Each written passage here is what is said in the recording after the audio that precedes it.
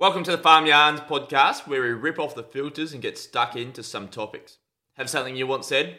Let us know via email, farmyarns@farmsadvice.com.au. There'll be some of these, but there'll also be some of these. How are we still having one-sided conversations?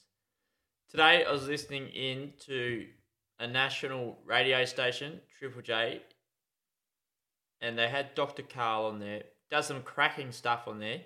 Knows a lot about everything, but also lacks a bit of information in there, and I don't know, just came off like it was damaging to an industry. So I messaged in. I took the courage, and I said, "G'day, Jack the farmer here. To clarify that those sheep in the paddock aren't necessarily going into lasagna.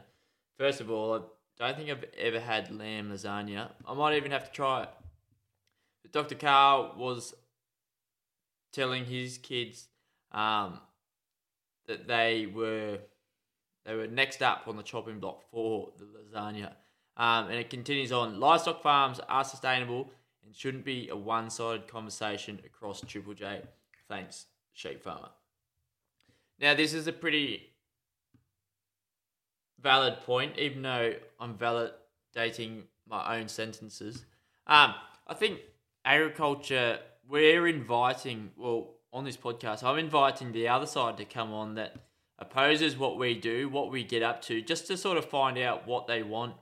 We have the middleman in the middle, the media, playing their role, telling us what they say, and we really don't say anything back because we want to be that sustainable product. We want to be long lasting. We want to be profitable, which, however, that can look like a bad thing from others, which is utterly ridiculous.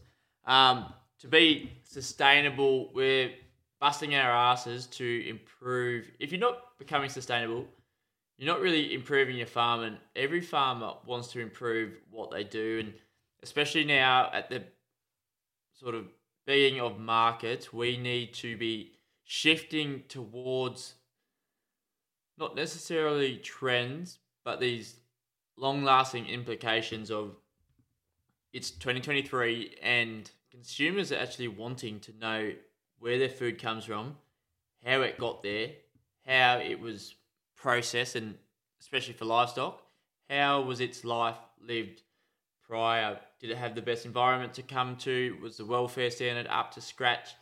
They want everything on that label as much as possible, which a lot of people are actually giving them as well. We've got some gluten-free lamb, beef in there. I haven't seen a gluten lamb running around ever before, but it's one of those things we're having to keep up with what the consumers are wanting, but I think that can come at a detriment to us as well as the industry. Probably a lot of it is reacting a little bit too quick to what the consumers are demanding. It doesn't give it enough leeway, enough time for these farmers to shift their own momentum. Things just don't happen overnight. Just ask whoever built Rome. It wasn't built in a day anyway. And neither was any farm. We're trying to be sustainable in every element of our farms, from the books to our employees, to keep consistency right across, to reduce burnout, which isn't happening across the industry as it is anyway. So to have these conversations, I invite anyone to come on for a farm yarn, turn your yarn into a farm yarn, and let us know what you're wanting. What is on your radar, and how would you like your food to be processed? If you're not a meat eater, how or what processes would it take for you to become a meat eater?